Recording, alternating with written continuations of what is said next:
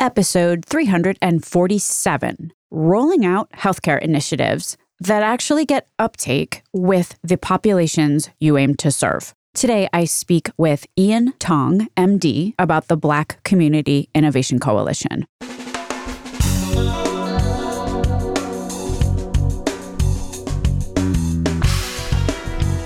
American healthcare entrepreneurs and executives you want to know. Talking. Relentlessly seeking value. I attended the STAT Summit last week and heard the heart-wrenching story told by Charles Johnson, who is the founder of For Kira for Moms, which is a group dedicated to improving maternal health equity. Charles's family is African-American. After a planned C-section, his otherwise healthy wife died an avoidable death because 10 hours after the clinical team was alerted that she had internal bleeding, 10 hours later, they got around to wheeling her into surgery. At that point, she had 3 liters of blood or something in her abdomen. She bled out and died, leaving her newborn infant motherless. This all went down, by the way, at a large, incredibly well-respected integrated delivery network.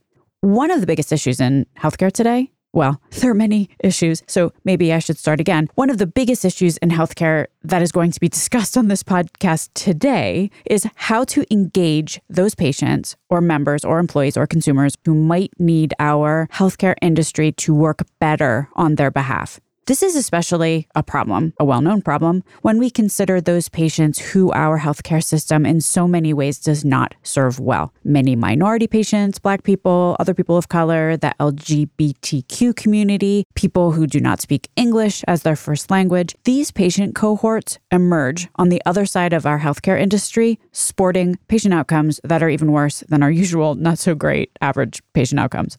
So today, we're going to talk about a new coalition formed by Walmart and 6 other employers, plus Included Health, which Included Health is the combined entity of Grand Rounds and Doctor on Demand. They merged recently. So there was a coalition that was formed. It's called the Black Community Innovation Coalition. And in short, it's a new virtual care program aimed at combating health disparities among African American workers. I wanted to learn more about this coalition. So today I'm speaking with Ian Tong, MD, about the aforementioned Black Community Innovation Coalition, the how and also the intent. Dr. Tong is the Chief Medical Officer over at Included Health and also a clinical assistant professor and adjunct faculty in the medical school at Stanford. One reason I was so intrigued is that the Black Community Innovation Coalition leverages ERGs, employee resource groups, in a way I thought was different. If you're unfamiliar, ERGs, or as I said, employee resource groups, used to be called employee affinity groups. Many big companies have them. These ERGs bring together groups with shared identities, shared experiences, shared interests. What I thought was worth contemplating, if you're interested in improving health equity, health outcomes, through these existing ERG organizations, it might be possible to pull the healthcare system and these patients closer together to create healthcare benefits and care delivery models that are designed with them in mind. So what I think might be actionable to others relative to this coalition and its methodology is the best practice of building the engagement mechanism into the design of the initiative. So often it's an afterthought, if you think about it. We build the thing and then we wonder how to, in air quotes, market it. Like the marketing is this separate and sequential function. It's not. And marketing is also probably a limiting misnomer. This is especially true, though, when contemplating minority populations for a whole bunch of reasons that we get into in this conversation. So that's number 1, build the engagement mechanism into the program design. But here's number 2, consider the engagement mechanism relative to existing channels of engagement, re. ERGs or otherwise. My name is Stacey Richter. This podcast is sponsored by Aventria Health Group. Ian Tong, MD, welcome to Relentless Health Value. Stacey Richter, thank you so much for having me. It's fun to be here with you. I'll tell you what I would love to chat with you a little bit about. Your initiative with Walmart, titled the Black Community Innovation Coalition.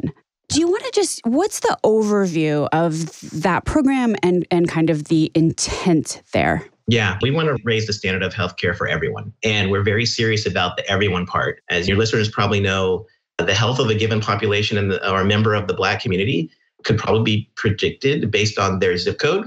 And so these disparities and these differences are something that we knew we needed to address. The Black Community Innovation Coalition is really a collaboration between 7 companies. Walmart is the largest, Target, Best Buy, Accenture, State Farm, Genentech, Medtronic.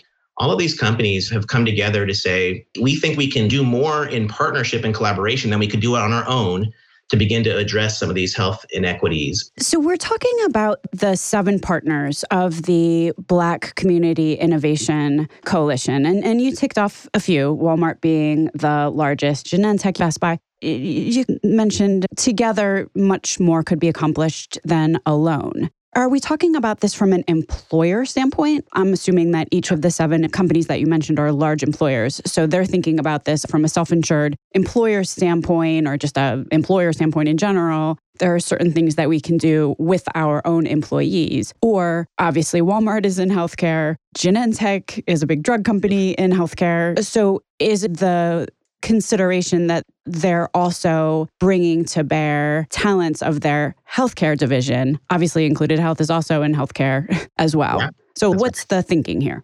Yeah, and this is not a commercial or retail partnership where we're selling new product lines to the general population. This coalition is really based on companies that we are already serving in some way, shape, or form, either through navigation services or care delivery. And we are specifically targeting their associates or employees. So the first half of your question there was like, is this focused on the employees? The answer is yes. And the way that we're doing that is we're actually approaching them through their employee resource groups.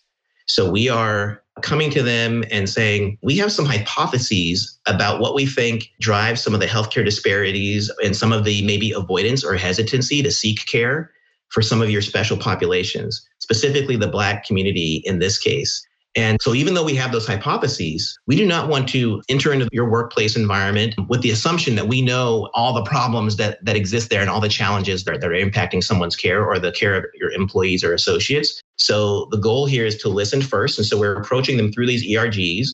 When you say an ERG, what do you mean exactly? So these are groups, maybe another word for them is affinity groups, right? Groups of people that have said, we have some shared experience and we consider ourselves members of that community, whether that's veterans or members of the Black community, or it could be multi-ethnic individuals that want to be part of a multicultural group. And they support one another in having community and a sense of belonging with their employer. But they also can be a really important channel within the company for communications, for driving innovation through the workforce. In many cases, they are used to inform HR leaders and executives around policies or benefits that are designed to make sure that those policies or those benefits really address the needs of the entire population. The reason why I think they began to exist was because if you take a one-size-fits-all approach to your employees, that is not going to be adequate or complete. You will invariably leave certain people out. In fact, you're very likely to leave out people who are within the minority, right? People who are in smaller populations that may not be populating the boardroom or the executive leadership team. They may not have great representation there. So everything from benefits and health insurance plans and caregiver support and so on that an employer may want to help support their employees to be the best and most productive employees they can. Those programs may not be targeted or customized to all of your members or your associates. These companies have identified these are valuable members of our team. We need to build benefits and offer services that are accessible to these individuals and that will approach them with cultural competency or even cultural concordance. They're seeing a great deal of value in that, and that's what we're trying to build together. What I'm hearing you say is a solution to the age-old problem that employers everywhere have, which is engagement. A scenario that transpires all the time is the employer creates some amazing program, which is designed to help employees, and then no one uses it. So it sounds like the way that this program and opportunity is different is that it's starting out with engagement as part of the plan. I think so often it's like an afterthought. Okay, let's make the thing and then we'll figure out how to get it out. It's almost like you're building within the structure of this coalition the engagement mechanism. Exactly. These groups have already formed, right? They're already existing. They're already providing services and they're already trusted by the members of those communities within the organization. We are saying we have some hypotheses, but we're not going to stop there. We are going to listen before we build anything or do anything more. we want to listen and we want to hear from you. So we're conducting surveys through the ERGs. We are having conversations and focus groups with them to gain one or two really important that might be specific to the Black population or community. They might be specific to a particular employer. However, also a particular group of employees within retail or within healthcare or across these different sectors that may have identified a special need. And we want to make sure we build the right products to actually make a difference and move the needle. What we did to prepare for this work is we looked across and did research across multiple different types of health conditions or problems. We looked at access and engagement across benefits. And what we see is there's clearly a disparity in almost every case, whether you're looking at cancer screening rates, or whether you're looking at blood pressure, cardiovascular or cardiometabolic outcomes of stroke and heart attacks. And the mortality rates and the prevalence of many of these illnesses is just higher in the Black community. The death rates are higher in the Black community. We've controlled for other variable factors. So race is playing a major role here, and race is a false construct. So it really shouldn't be, right? It's not, there's not a genetic difference that's driving these disparities. It's multiple other factors, and that's what we want to get at. We don't want to leave that out and over-medicalize the problem. So what that means in some cases is it might be around benefits and access and engagement, like you said. I suspect that in many cases, it's actually meeting people with some cultural humility, acknowledging that they have been left out of the system and that we're going to take a different approach. That might include, for instance, acknowledging that their family or their community or their church might be an important factor and they may have important responsibilities there. And we need to take that into account when we create their care plan or their care journey. It's a very different approach, but it's one that is customized to the Black community. And we just think that based on the outcomes, we just have to be doing something different than what we've been doing, where we see those disparities and they have not improved, over the last 4 or 5 decades. A lot of the solves here, there's going to be some sort of virtual component to it, right? If we're talking about helping navigate patients, for example, or if we're talking about doing quality matching, or if we're talking about actually providing telehealth, all of this stuff is going to go through a virtual front door of some sort, I'm assuming. But then again, it's been said more than once that digital literacy in and of itself is a social determinant. Like, first of all, is that accurate as far as you're concerned? And then secondly, if so, how are you squaring what could be a counterpoint there? I would just say that I probably have a different take on the digital literacy question. I'll be honest. I think that people in the Black community need to be told the truth, which is the game is already rigged, I would say. It's already rigged against them, and there already are health disparities, and that some of those disparities are probably based on their zip code and where they live and the fact that they may be in a primary care desert, and that they need to know that is going to impact their life and their life expectancy and that of their children. And I think if they're told that truth, then and if they're told that one way to combat that and to neutralize that impact is to actually get access to care and that they can do that from their home virtually, then I think you will find that they will become very literate. The bigger problem here is that they don't trust that system. There's a great deal of hesitancy around engaging care, and there's a high level of avoidance. They're probably 28%, 30% more likely to avoid care or delay care because they're going to wait to the very last moment because they do not trust the system. So they're going to wait till they're sick enough that they have no other choice but to have to go in. So your hypothesis is then it's not that there is some sort of fundamental illiteracy. It's that just where there's a will, there's a way. And if there's no trust there, then no one's going to try. I think there's partially an effort question here because there's just a lack of trust or belief that the people who are telling you, and if you think about that message too, which is maybe you just don't understand, like that's a pretty paternalistic view, I would say, just so that people know where I'm speaking from a bit is I have my own not-for-profit. I have kids that come from Washington, D.C. and inner city Memphis and New York City, and they grow up in two-bedroom, multi-generation homes with seven or eight people living in the home all together. And these are the kinds of people that we're talking about, right? These are the kinds of people that we're saying, and they don't have digital literacy. But all those kids, when they come and visit, we send them to the Cal Summer Rugby Camp, and they stay with my family. So I get to know these amazing young men. They have the highest level of digital literacy. They're much more literate than I am, and they help their family members. I've witnessed this with them helping their family members and support them. The issue here is probably more the hesitancy and lack of trust, but it's not that they can't actually operate the technology. The other thing that I'd say, though, is we don't actually compensate clinicians or health systems to provide that education. That's the other thing. I think that's a piece that we should really promote so that we can really drive engagement. We can call it digital literacy or you can call it education, but I would just say it's building trust with the healthcare system and allowing people to know that they can get a high percentage of their clinical questions addressed and answered through this other tool. And it's much more cost effective and efficient for them. It neutralizes the fact that they live in a primary care desert. And so it could be life-saving for them. As you have said many times, this is very multifactorial, but there's a lack of trust. We had on Nikki King, who spoke about culture in more rural communities where, like, you don't go to the doctor when you're well. Like, the only time you go to the doctor is when you're really sick and you have no other choice. If there's that sort of cultural understanding that doctors don't prevent anything, they simply heal you when it's gotten to the point where you have no other choice, that sort of cultural understanding kind of coupled with, you said that health systems don't get compensated for building trust. They also tend to not get compensated for creating beautiful telehealth journeys that are elegant and simple. There was just actually a survey that was done where patients everywhere were complaining about the complicated and cumbersome telehealth patient journeys. And someone made the comment, okay, basically we're now creating a digital version of the terrible patient journeys that we can experience in real life. Right, exactly. And that's it, right.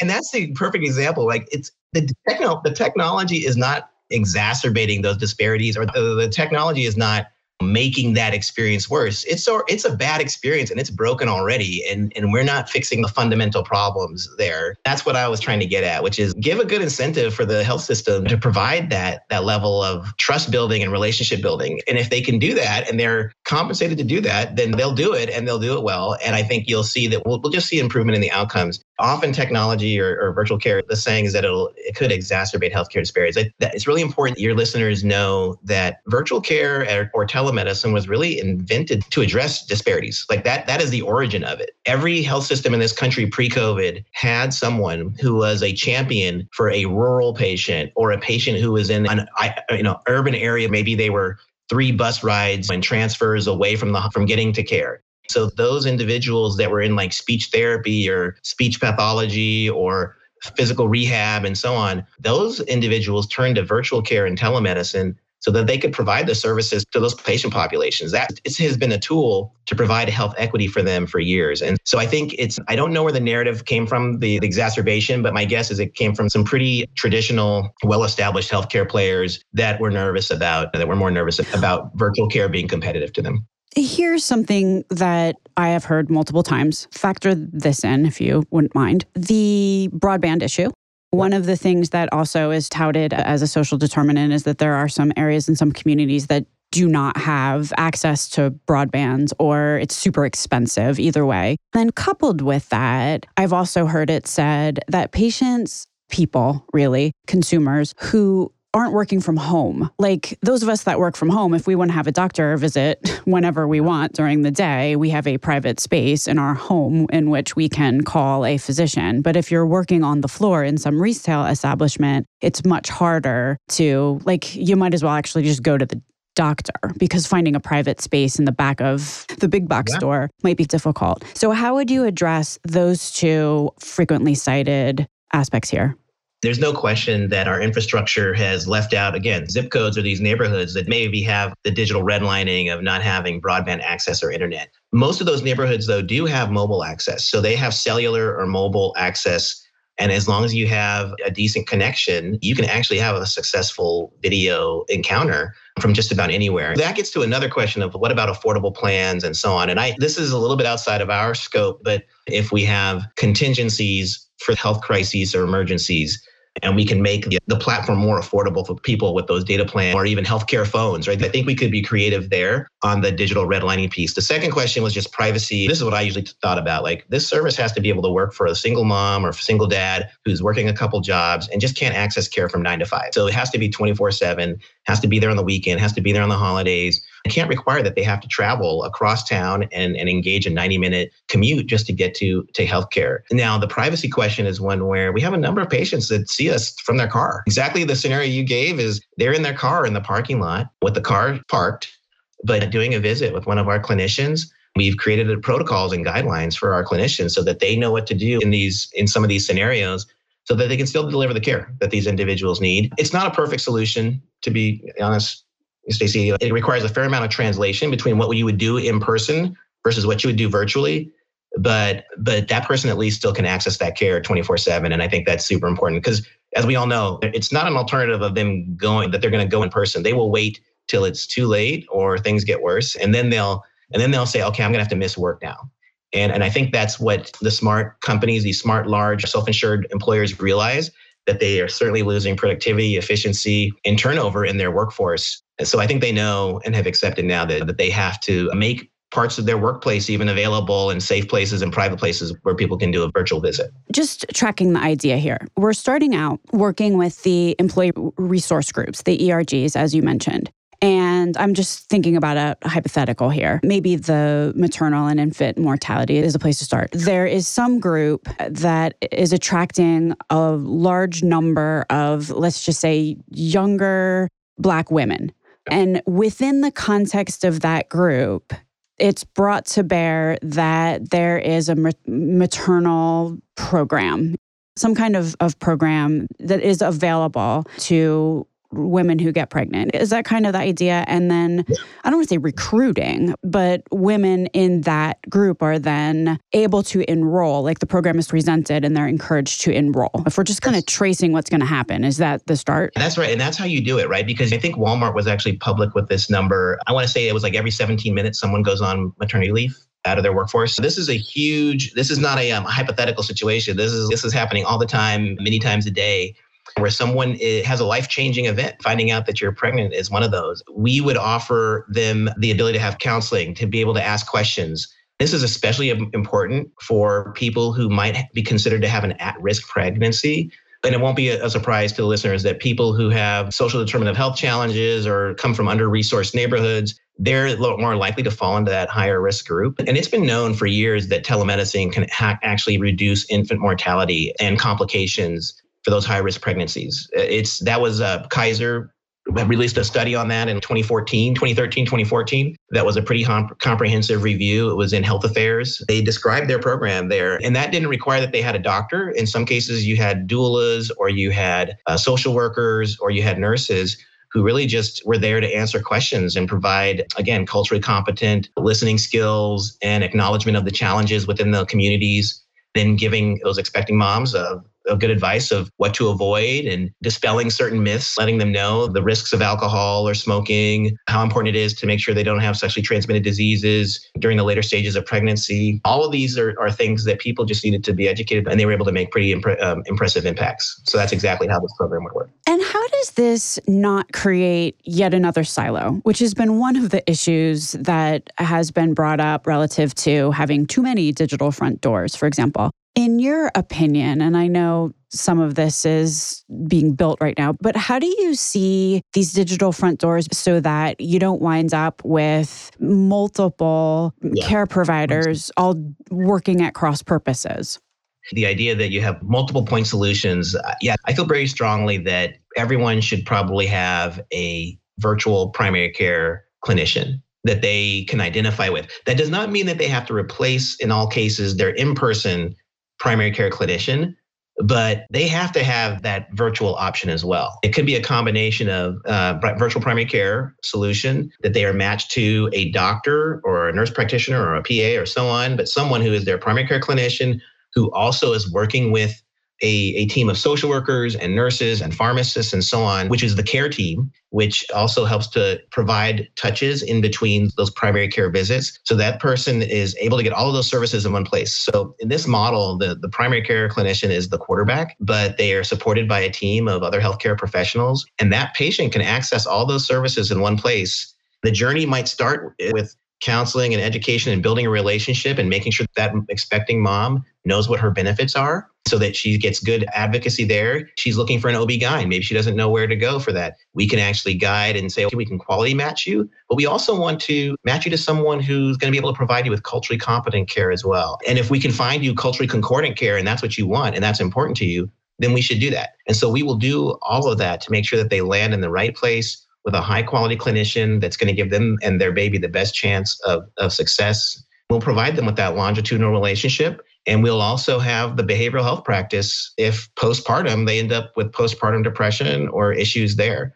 So I totally agree. I love that question because that's how we see the world, is it all should be in one, and we want to anchor that around the virtual primary care clinician. So the way that you're foreseeing a way forward here is that traditionally telehealth has been a pretty reactive endeavor. I feel like I have a sinus infection. I find someone who's going to prescribe an antibiotic and then I'm done and I never talk to that person again. In the model that you're suggesting, the patient has as much of a relationship with his or her virtual care team as they may with their not virtual care team. Yeah, in some cases, it might even be better. I don't have evidence for the better part, but what I'll just tell you is we actually published a paper last year. I think it was April of last year. This was in the Mayo Clinic Proceedings Quality Outcomes and Innovation Journal. I think it was called I think it was Beyond Convenience. I was a co-author on the paper. We partnered with some Harvard researchers on this. And we looked at what do patients say that they like about visits. When they give you a 5-star rating for a visit,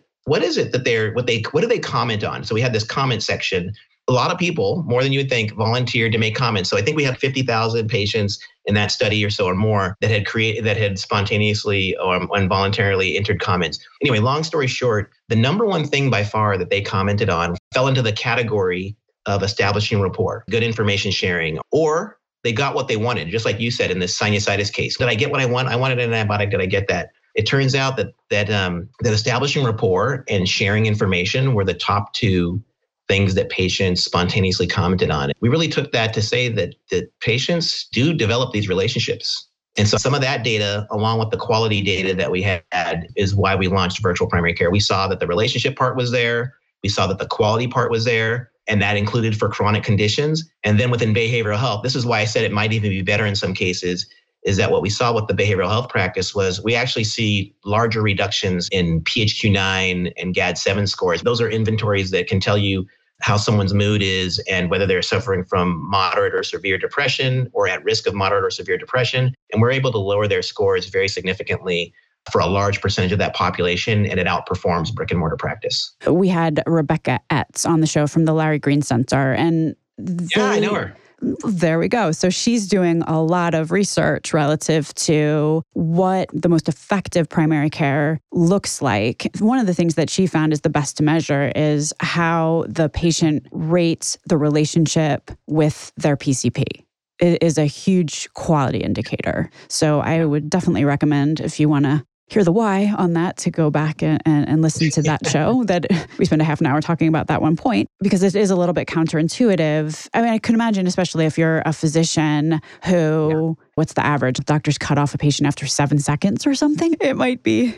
First of all, I'm a huge fan of Rebecca Etz and that work that they've done at the Larry Green Center. So I would definitely point people to that work. And I didn't realize you had interviewed her, so I would definitely love to hear that podcast. It makes sense to me what she's saying there.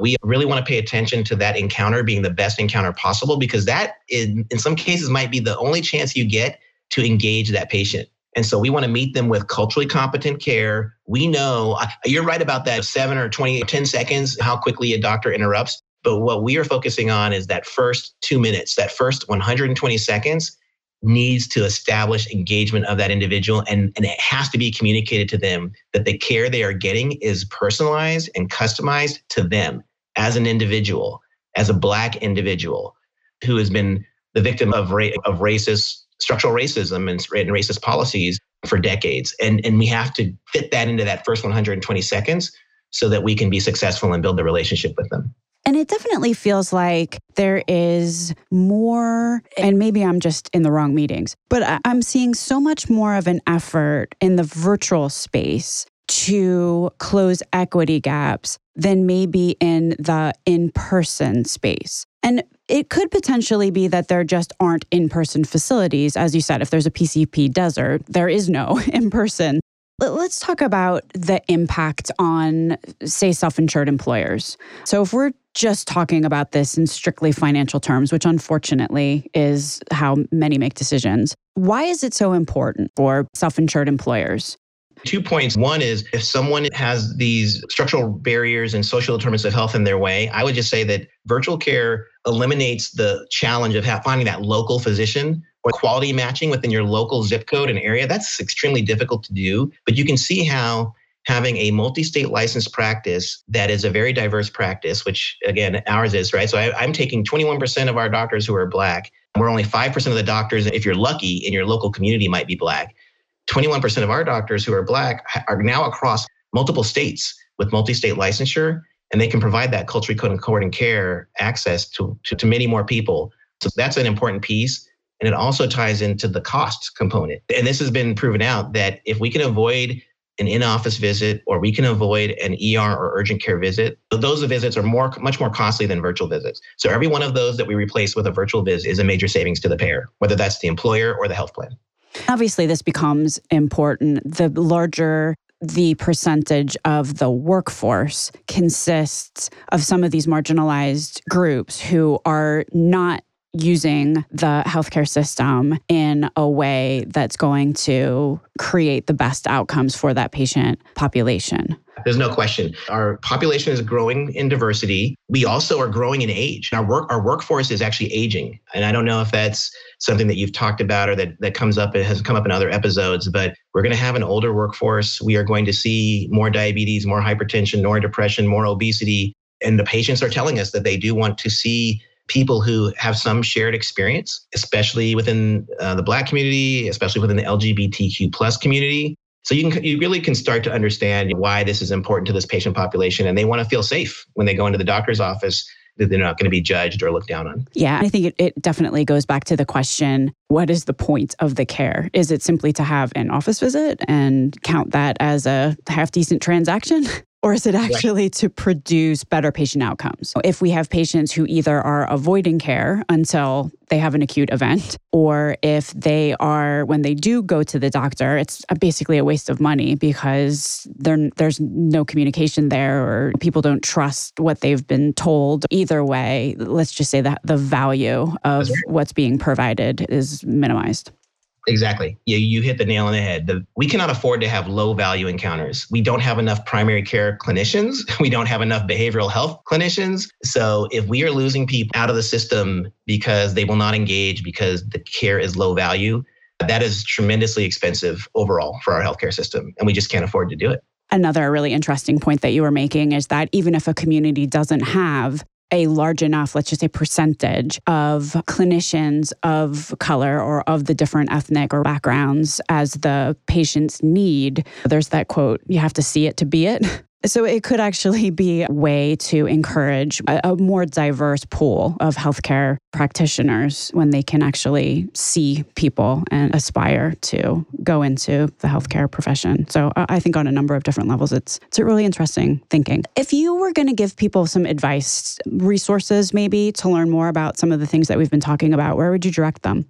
Yeah, thanks for that question. I would say do the implicit association test. If you go to Google, implicit.harvard.edu, it'll take you to the implicit bias assessments. These are free and you can gauge yourself and you can become aware. And I would just say be brave enough to get the answer just so you can acknowledge that you have implicit bias. I have done it and I know that I have implicit bias in areas. And so I want to be a good person. So I'm glad that I'm aware and I know where I can improve. I would also direct you to the CDC REACH site, the Racial and Ethnic Approaches to Community Health. There's some nice resources there. And then I would actually direct people to our own site, includedhealth.com. There you can actually register and ask a question of one of our staff to learn more about the approaches that we're taking. Dr. Ian Tong, thank you so much for being on Relentless Health Value today. Thanks so much for having me. It's been fun. Links to everything discussed on the program today can be found at relentlesshealthvalue.com. If you visit the website, relentlesshealthvalue.com, you will also find a complete listing of all of the shows that we have published thus far with leading entrepreneurs and executives in the healthcare space today. Another cool feature is, you can subscribe to the show so that every week the episode is automatically sent to you, so you don't have to remember to go to the website to download it. Thanks so much for listening.